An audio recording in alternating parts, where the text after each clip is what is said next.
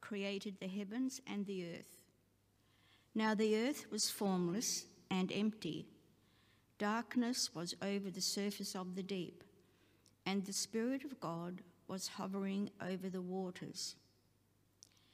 And God said, "Let there be light," and there was light. God saw that the light was good, and he separated the light from the darkness.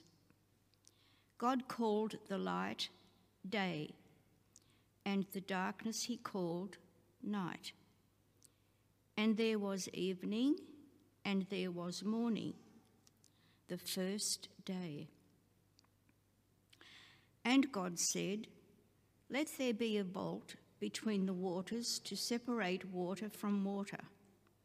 So God made the vault and separated the water under the vault from the water above it. And it was so. God called the vault sky. And there was evening, and there was morning, the second day. And God said, "Let the water under the sky be gathered to one place, and let the dry ground appear." And it was so. God called the dry ground land, and the gathered waters he called seas, and God saw that it was good. Then God said, "Let the land produce vegetation, seed-bearing plants, and trees on the land that bear fruit with seed in it, according to their various kinds." And it was so. The land produced vegetation, plants bearing seed according to their kinds, and trees bearing fruit with seed in it according to their kinds. And God saw that it was good. And there was evening, and there was morning, the third day. And God said, "Let there be lights in the vault of the sky to separate the day from the night, and let them serve as signs to mark sacred times, and days and years. And let them be lights in the vault of the sky to give light on the earth." And it was so. God made two great lights, the greater light to govern the day, and the lesser light to govern the night. He also made the stars. God set them in the vault of the sky to give light on the earth, to govern the day and the night, and to separate light from darkness. And God saw that it was good. And there was evening, and there was morning, the fourth day. And God said, "Let the water teem with living creatures, and let birds fly above the earth across the vault of the sky." So God created the great creatures of the sea and every living thing with which the water teems and that moves about in it, according to their kinds, and every winged bird according to its kind. And God saw that it was good. God blessed them and said, "Be fruitful and increase in number, and fill the water in the seas, and let the birds increase on the earth." And there was evening, and there was morning, the fifth day. And God said, "Let the land produce living creatures according to their kinds, the livestock, the creatures that move along the ground, and the wild animals, each according to its kind." And it was so.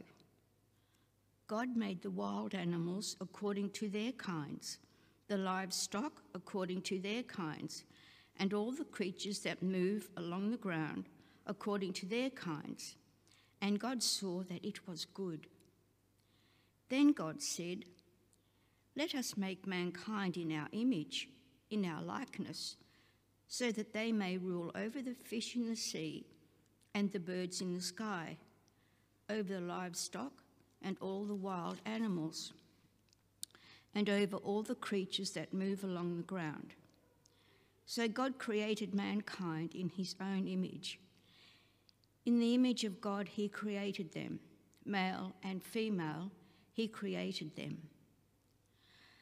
God blessed them and said to them, "Be fruitful and increase in number, fill the earth and subdue it. Rule over the fish in the sea and the birds in the sky, and over every living creature that moves on the ground."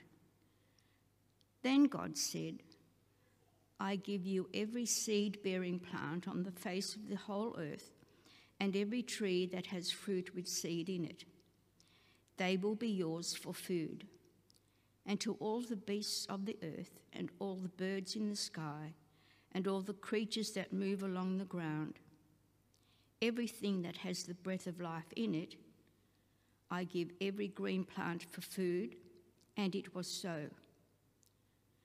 God saw all that he had made, and it was very good.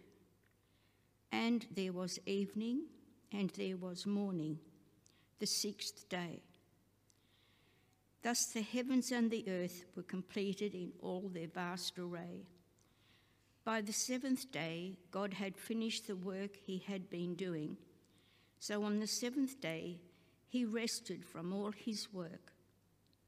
Then God blessed the seventh day and made it holy, because on it he rested from all the work of creation and creating that he had done. And this is the word of the Lord. I wonder if you can remember how you first heard about St. Colum's and how it was described to you. How was St. Colum's described to you? What did you think about St. Colum's when you first heard about it? So imagine somebody is looking for a church to join, and they walk in the door at the back there, and they come up to you and they say to you, "Tell me all about your church." Now imagine if you said, "Well, we have some amazing bluestone, and it was milled at this particular thing, and then they got sand from a particular beach, and it's an amazing beach, and the mortar from that is super strong, and then there was this amazing artist who put together the stained glass windows, and we've been chipping away at those and repairing those for a long time, and you should hear our pipe organ. We've recently..." Do you think that's what they're after? So imagine, again, somebody comes to the church and they say, they're looking for a church to join, and they say to you, "Tell me all about your church." And then you start giving them a historical account saying, "Well, this group of people were meeting at Christchurch in Hawthorn. They knew that they needed a church out here, and so they came out here, and it was up on the hill," and you gave them the historical account. Do you think that's the account that they're looking for? So imagine a person comes to the church and they ask you, "Tell me about your church," and you start describing the community that's gathered here, the types of activities that we do, the reason why we do what we do. That's probably more likely the type of account that people are looking for. So one is a structure account, how the church is structured. Now, if you're like the Organ Historical Society that are coming here in September to look at the organ, you probably want the structured account. If you're in the Historical Society, you possibly want to know the historical account. But if you're looking for the purpose of the church today, you don't want a structure account, you don't want a historical account, you want a purpose account. And what we see in Genesis is actually a purpose account. It's giving us the purpose. Now, one of the biggest critiques that the Bible gets in our postmodern society is that modern thinkers that the Bible is full of inaccuracies in terms of science and history as we understand it today.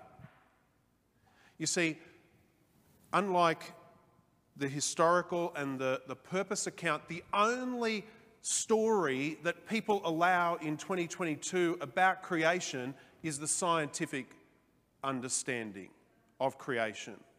So everybody who only allows a scientific understanding of creation reads the Bible, both John's Gospel and Genesis 1, and say, see, there's all the problems. There's all this stuff missing. It doesn't mention the dinosaurs.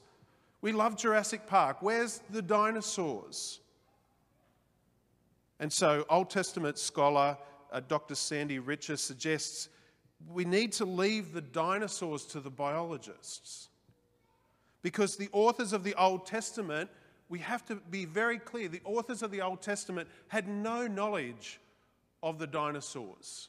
Archaeology in the 60s, 70s and 80s discovered things that they had no knowledge of. So they're not trying to give a scientific account of things that they didn't have any knowledge of. We have to understand the book of Genesis like we're an ancient Israelite. We have to understand that the book of Genesis is an origin story about the origin of the world, trying to give us an understanding of its purpose. It's not trying to give us a history lesson. It's not trying to give us a scientific lesson. It's trying to teach us the purpose of creation. And when we understand that, we'll understand Genesis a whole lot better. And so the book of Genesis, if we understand it like an ancient Israelite, is trying to say who formed the world. The greatest question in ancient Middle Eastern culture was not what's the science about how the world created, or not what the history was, but what's the purpose of creation. Every ancient culture in that area, from Egypt to Babylon, had an origin story about who created the world. The most important question was not tell me about the science or tell me about the elements. The most important question, irrespective of what you believed about the elements, the most important question in ancient culture was who controlled all the raw materials. Who controlled all the raw materials was a far more important question than the raw material discussion. And so every culture had an origin story about who controlled the raw materials. And therefore, the ancient Israelites needed to have an origin story about who controlled the raw materials. And therefore, the ancient people didn't so much worry about the raw materials, but the powerful force behind it. And the ancient Israelites had a narrative that told them who was in control. The origin story of the ancient Israelites said that God was in control. The original language, and I know we don't always geek out on the original language, and I'm going to far more educated scholars for this than me. This is not my own research. A lot of people have done a lot of digging on this. But the original language for what we hear in Genesis as create is the Hebrew word bara. And this word actually has an element of creating or forming or taking raw materials and pulling it together, but it's a term that's given to deity. Later in the Old Testament, when humans create things, it's a totally different ancient Hebrew word. The word that we translate create is probably more akin to what an artist does. I don't know whether you've been to the Camberwell Art Show. But when we say all of those artists that are exhibiting in the art show created those artworks, I don't think any of us thought that they got the raw ingredients and created the paint themselves, and then got the horse bristles and created the paintbrushes themselves, and stretched the canvas out and made the canvas themselves. We know that they take all the raw ingredients and they put it together, and when they put it together, they have the power to name that, and they have the power to name that as an artwork. I heard an interview with Jimmy Barnes recently, and he talked about the 30th anniversary of an album that he created. All of the songs on the album he didn't actually write. They're all songs that influenced him and his band. But we know, don't we, when Jimmy Barnes created that album, or any musician created that album, they don't make the instruments themselves. Some of them don't even write the songs themselves. But when they put it together and they take the raw materials and they construct it all together and they call it a song, they say that they created that song. The word create is almost taking the raw materials and putting it all together. Because in Genesis 1 we read a very, very important idea that when someone takes the raw materials in ancient Middle Eastern culture, whoever takes those raw materials and puts it all together, they're the most important person or the most important God, but also the power to name things is an important power. So the fact that God could name things is most important in this account. And so we have this powerful idea that God gets to name what he created. And so we have this rhythm to the passage, don't we? We have this rhythm in Genesis 1. We see raw ingredients. Then God forms those raw ingredients into something, and God names it. Then God sees that it was good, and that's the end of the day. So, for example, in verse 14 to 19, God creates time. We don't read the word time in there, but that's what it was. Before all things, there was nothing but God and the raw ingredients. And so God takes these raw ingredients of light and darkness and forms them together to create day and night. And then God names it as the marker of time.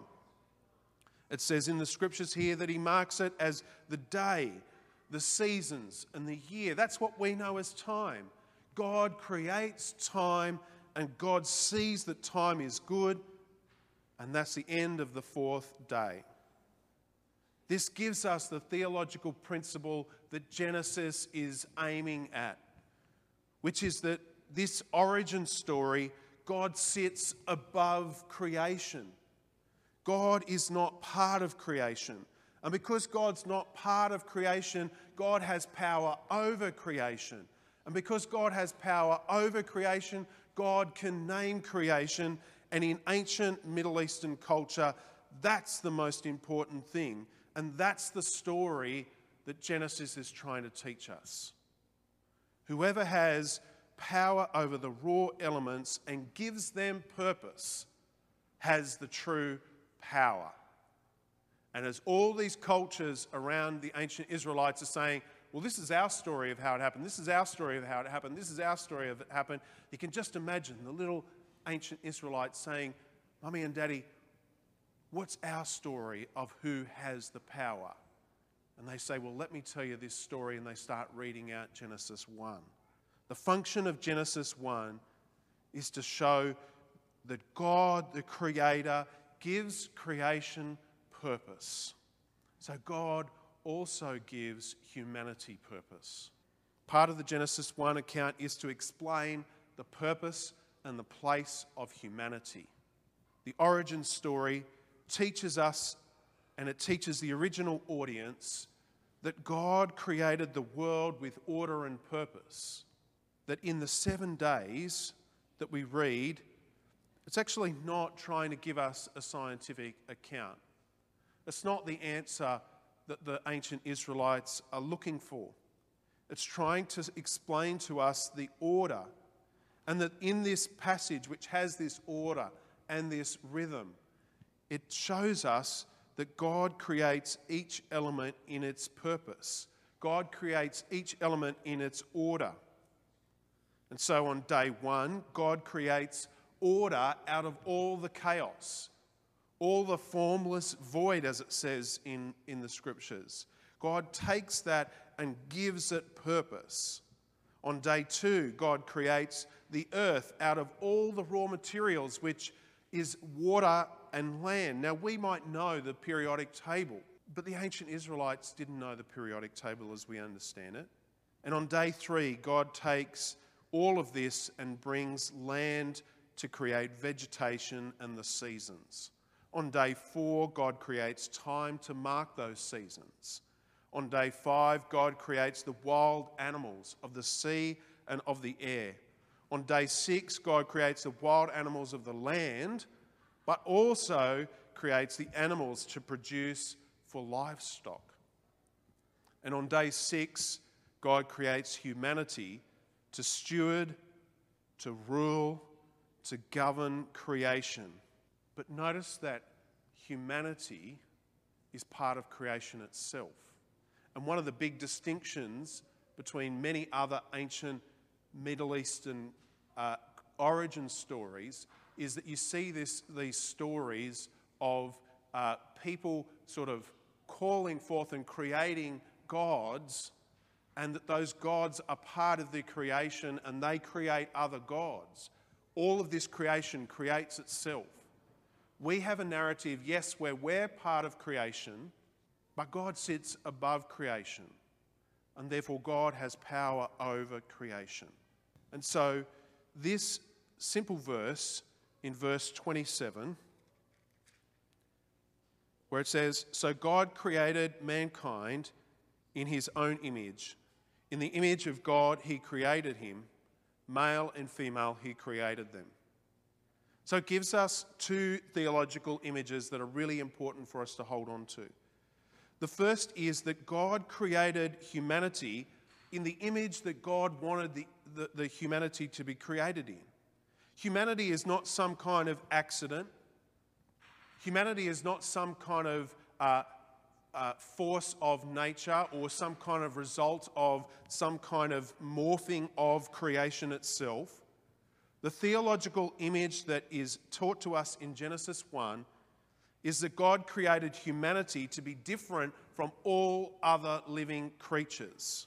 This means that Christians can view humanity as distinct and different to all other created living things on earth.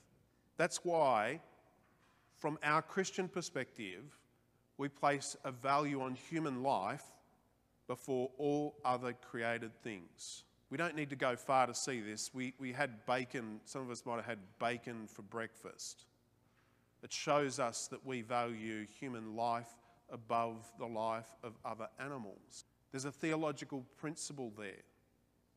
And there are some people in our society, and we need to be careful of the ideologies influencing society, because there are some people in society that are wiping away that theological principle that humanity has a distinct place separate to all other living creatures.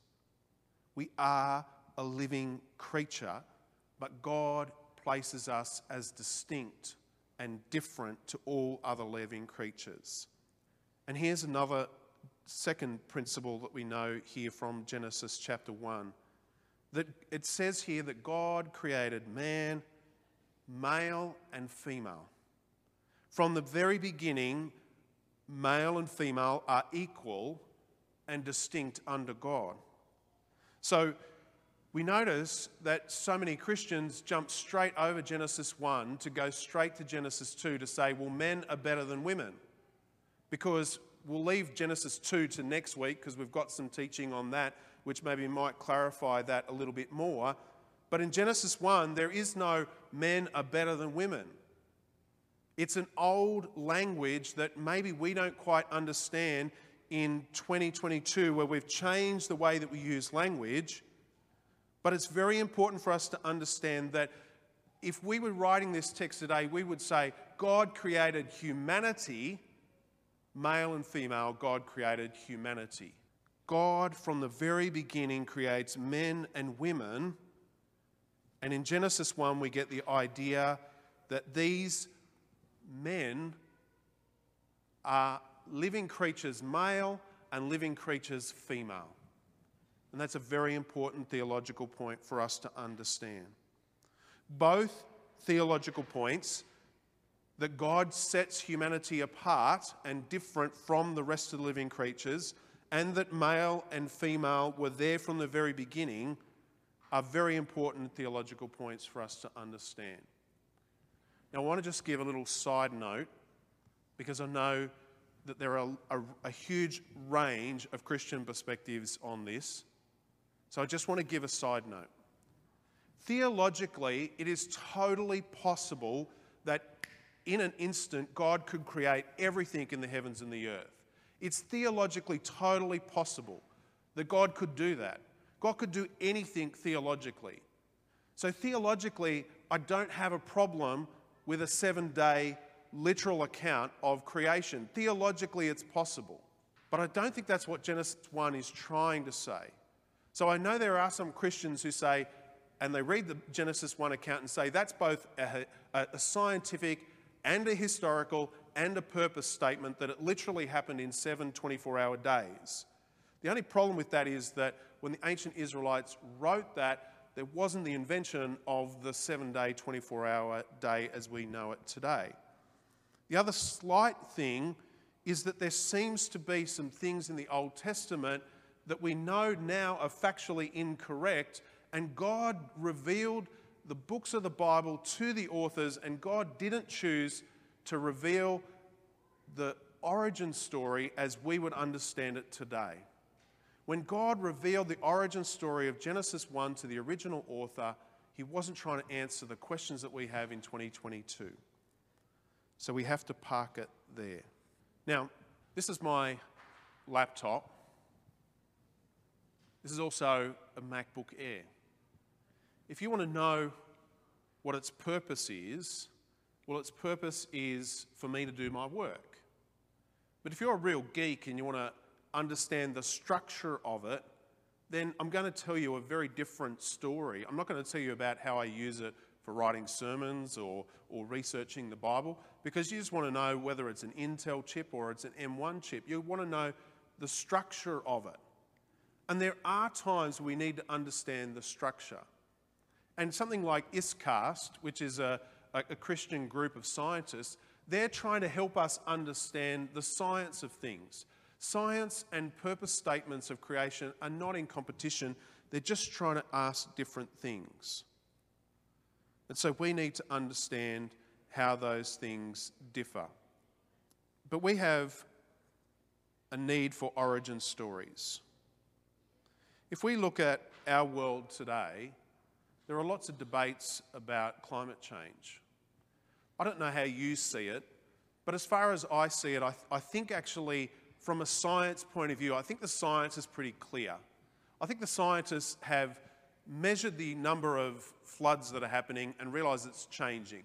They've measured the average temperatures and seen that it's changing. They've measured the level of CO2 and seen that it's changing. The science is pretty clear that the climate is actually changing. But why isn't human behaviour changing to do something about it? It's because science can't influence human behaviour. I think actually our world is crying out for an origin story around purpose. Our world is actually crying out for a narrative that helps us understand more about our role and purpose in the world, and therefore how we might listen to the science and then respond and change our behaviour. We don't need more science, and I think that's what we see, is there's a politicalisation of the science to disguise some of the ideologies that are underpinning it. I think science, in a way, has failed us because it doesn't change human behaviour. And climate action needs ideas that shape human behaviour. So as much as we might think Christianity is not as popular as it once was, or we might think, people don't want to hear the answers that Christians give to key questions of life, I think if we scratch the surface of people in our society, they're actually wanting an origin story that gives purpose and meaning to the world. And we have a great origin story about a God who sits above creation, a God who created us as distinct and different to all other living purposes of the earth. And therefore, we are called to steward that and care for that. We've been given one of the greatest roles ever, which is to look after the world that God created. That's such an amazing role for us to have. And our society is scrambling to work out the science question, and we have an origin story that gives us purpose. So perhaps instead of Christians retreating into a Christian bubble, we actually need to be offering hope to the world. Instead of Christians living in fear of not having the climate change answers because, the Bible doesn't give us science and everyone wants to understand science. We can understand that we're in a world of competing ideologies, and we have the best news ever, that the world's not chaos, but the world was created with purpose. And the world was given to humanity to care for all living creatures. So let us be the humanity that cares and steward for this world, and let us steward this earth well.